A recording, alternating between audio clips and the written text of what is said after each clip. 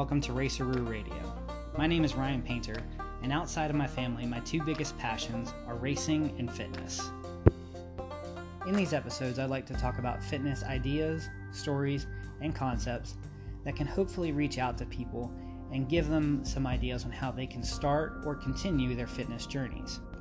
I aim to get people more active, off of their phones, outside, and enjoying life instead of sitting inside on their couches watching TV, leading unhealthy lifestyles.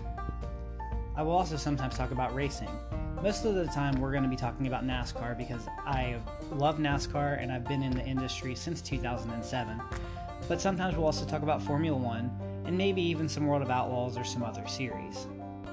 And heck, sometimes I might even throw in something that's off of those topics just because I feel like I want to talk about it. I can't wait to get into this episode, so with that being said, let's get started. So, I had an interesting little thing happen the other day. Kind of wanted to talk about it because I kind of had a little self-reflection moment. I was listening to this guy selling a line of products, and some of the information, he's talking about nutrition and proteins and carbs and what they do and everything, and it was just totally wrong. Totally wrong. Now, just to kind of, give better understanding to it, obviously, this guy's trying to sell a line of products. They're going to say words to make people react. They're going to share information that can be definitely misconstrued or just is completely wrong, but gets people to buy their product, and that's what they're there for. So, I understand that, but it did make me think about the information I share, and, how sometimes I might say something in a way that can be, I say it wrong, or it can be interpreted wrong. So, before I go any farther in any of this, I just wanted to share that I understand I can say things wrong, and I can understand that not everything I say applies to everybody. But I think, especially what I'm trying to do here, is just get people more active and trying to just get a little bit of inspiration into people. I'm not claiming to be an expert in any of these things. I'm just trying to help people get started or to just adjust a little bit to improve their fitness. So I wanted to get that out of the way and to say that I'm using all of this as a learning process as well, just trying to get better so I can give more better information and just help more people.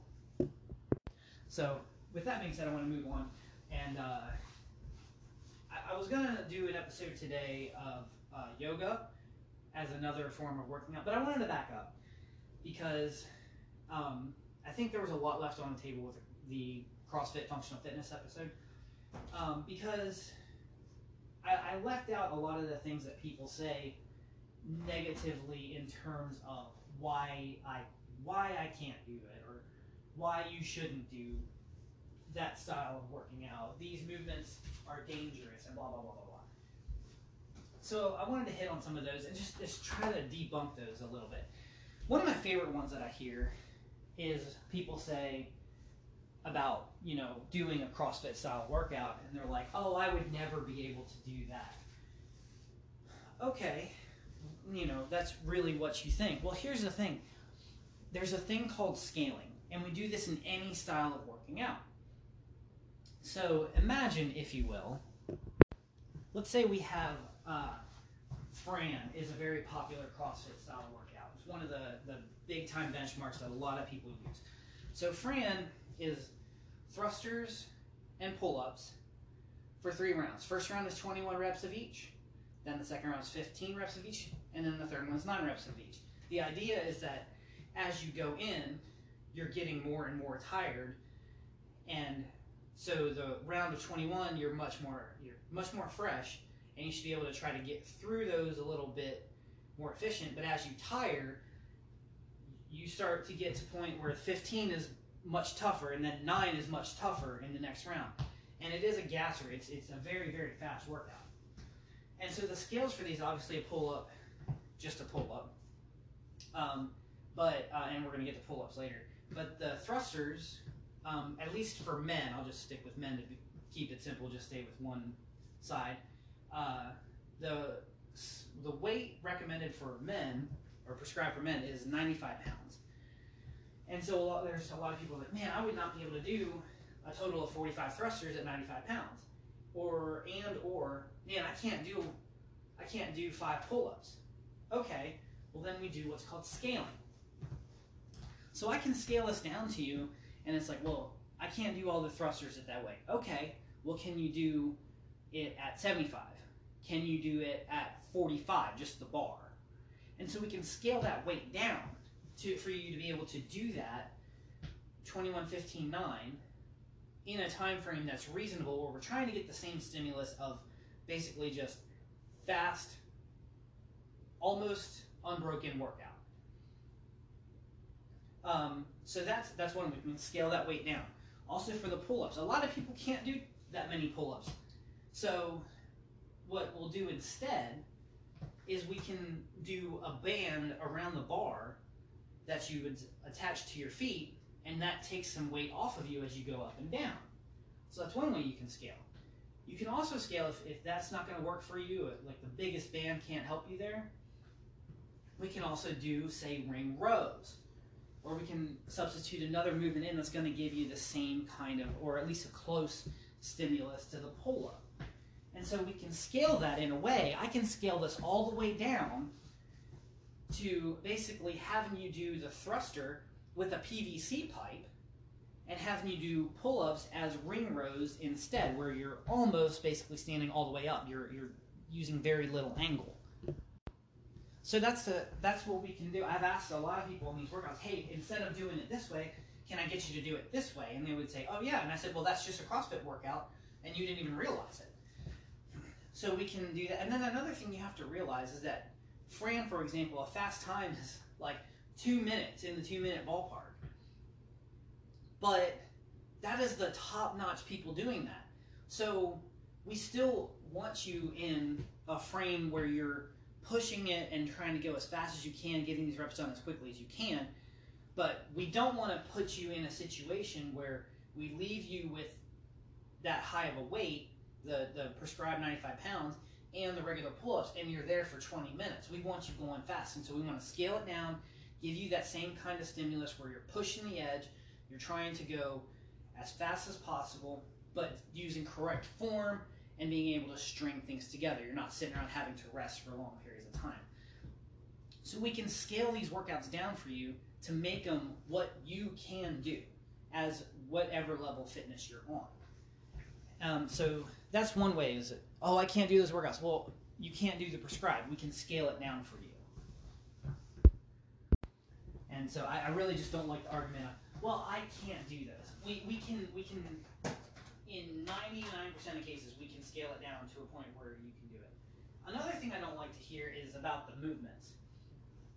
And one of the big arguments that was in the news recently was someone said that there's not enough movements. Well, there's a reason for a lot of the movements that are in it. You know, squats and lunges and deadlifts and bench presses. These are all movements. Yes, you know they're functional. Okay, whatever.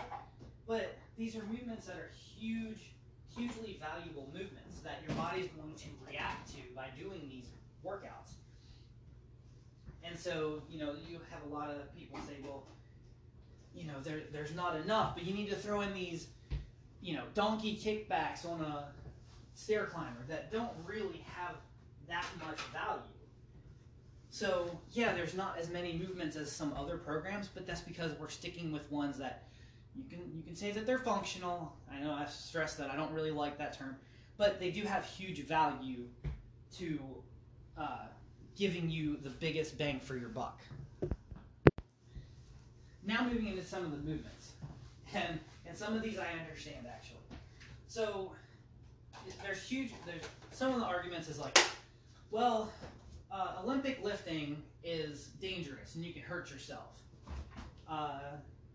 Couple other ones that people like to knock on are the pull-ups with the butterfly style, the muscle-ups, and the handstand push-ups. So let's start with the pull-up. The pull-up, yes, I was on this side too. It's really dumb to do these butterfly style pull-ups. They're not doing the same stimulus. And I get that. It's harder to do a regular pull-up. Well, here's the argument for that. And I can kind of go on both sides on this one. But the argument for that is that we're talking about doing things efficiently. So if your task, for example, in your workout is to do 50 pull-ups, and your standard is you can do them butterfly or just strict. Well, the butterfly method is going to be more efficient. You're going to be able to save more energy, and you're going to be able to get to that 50 mark quicker.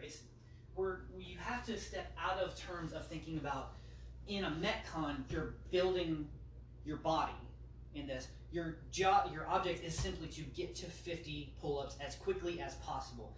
And that's why we do the butterfly, is for efficiency. Trying to limit the amount of energy tax per each pull-up and trying to increase the speed. So yes, it is different. It's not as effective for building as, say, a regular pull-up, but we're not trying to do the same thing. And so you have to change your mindset on that one. Now the Olympic lifting side of it. And you're right, Olympic lifting can be dangerous. It can be dangerous doing a arm curl in a machine as well if you don't know what you're doing. The key here is that you need good coaching. If you do not have good coaching, then anything you do, just going out and going for a jog, if you don't know how to do that safely, you can get hurt. So on Olympic lifting, yes, it can be dangerous, but if you have a good coach and you're using smart technique, that just like anything else, it's completely safe. Or at least as safe as anything else. Now we'll get to the next one, which is the handstand push-up. And this is a great argument. I've heard people say that handstand push-ups need to be just taken completely out of CrossFit. They're too dangerous, you're slamming down on your neck. It's a good argument. Here's my counter argument. If you cannot lower yourself from fully extended down to the ground without slamming your head, you need to scale. Don't do the handstand push-ups.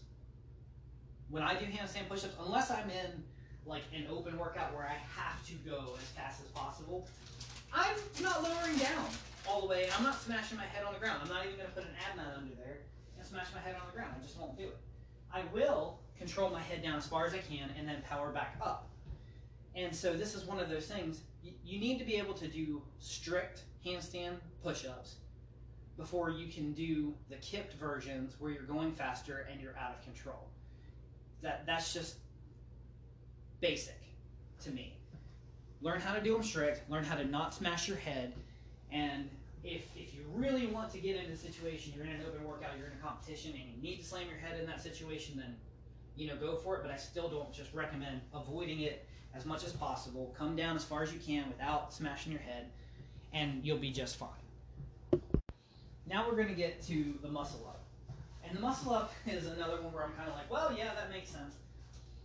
The argument for the muscle up is that I've heard it called a party trick. There's not tremendous value to doing it. And in many ways, this is right.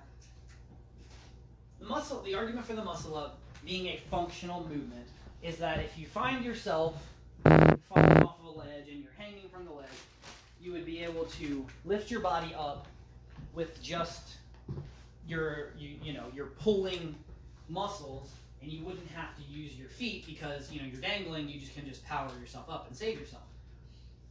And I guess it's an okay argument. It makes some kind of sense, but if you're hanging from a cliff, most of the time the rock face doesn't just taper back that way. You're gonna have your arms up there, or you're gonna be able to use your feet to propel you up. I could not think, and I thought really hard about this, I could not think of one way where you're gonna have to swing your body up just by holding your hands and throw yourself over top that way. So yeah, I can't argue that is kind of a party trick. It doesn't have that much value in that way, but it is still a tricky movement that it's a skill to build towards and try to accomplish it if you want. If you have no interest in it, just avoid that move altogether.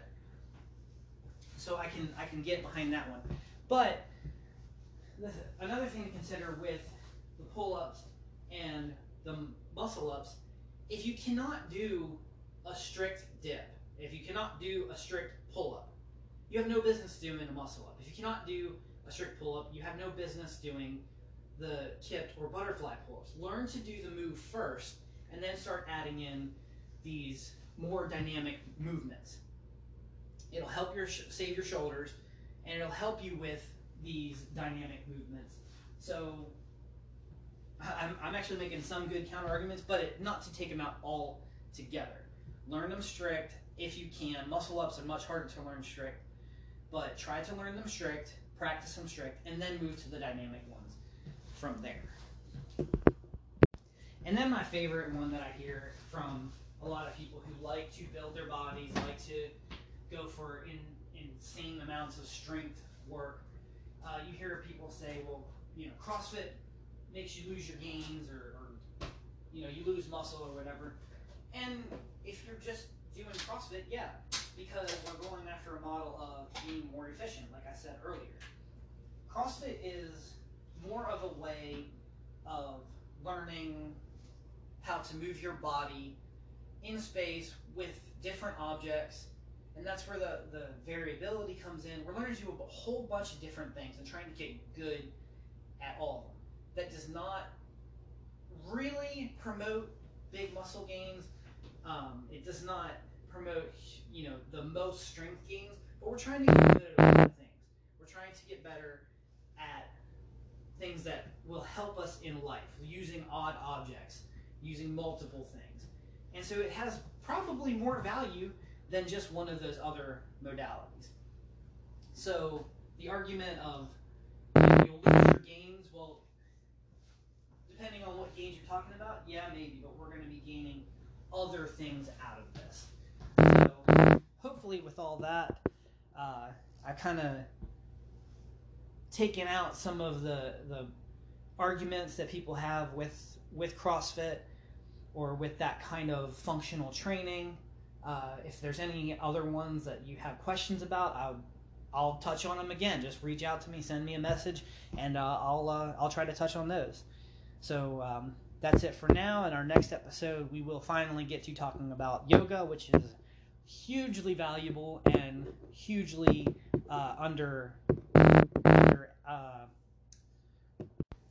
not understood. That's the words I'm going for. Got through all this without stumbling on words, and so not understood. So can't wait to get to that one. Hopefully you enjoyed this one, and I will see you next time.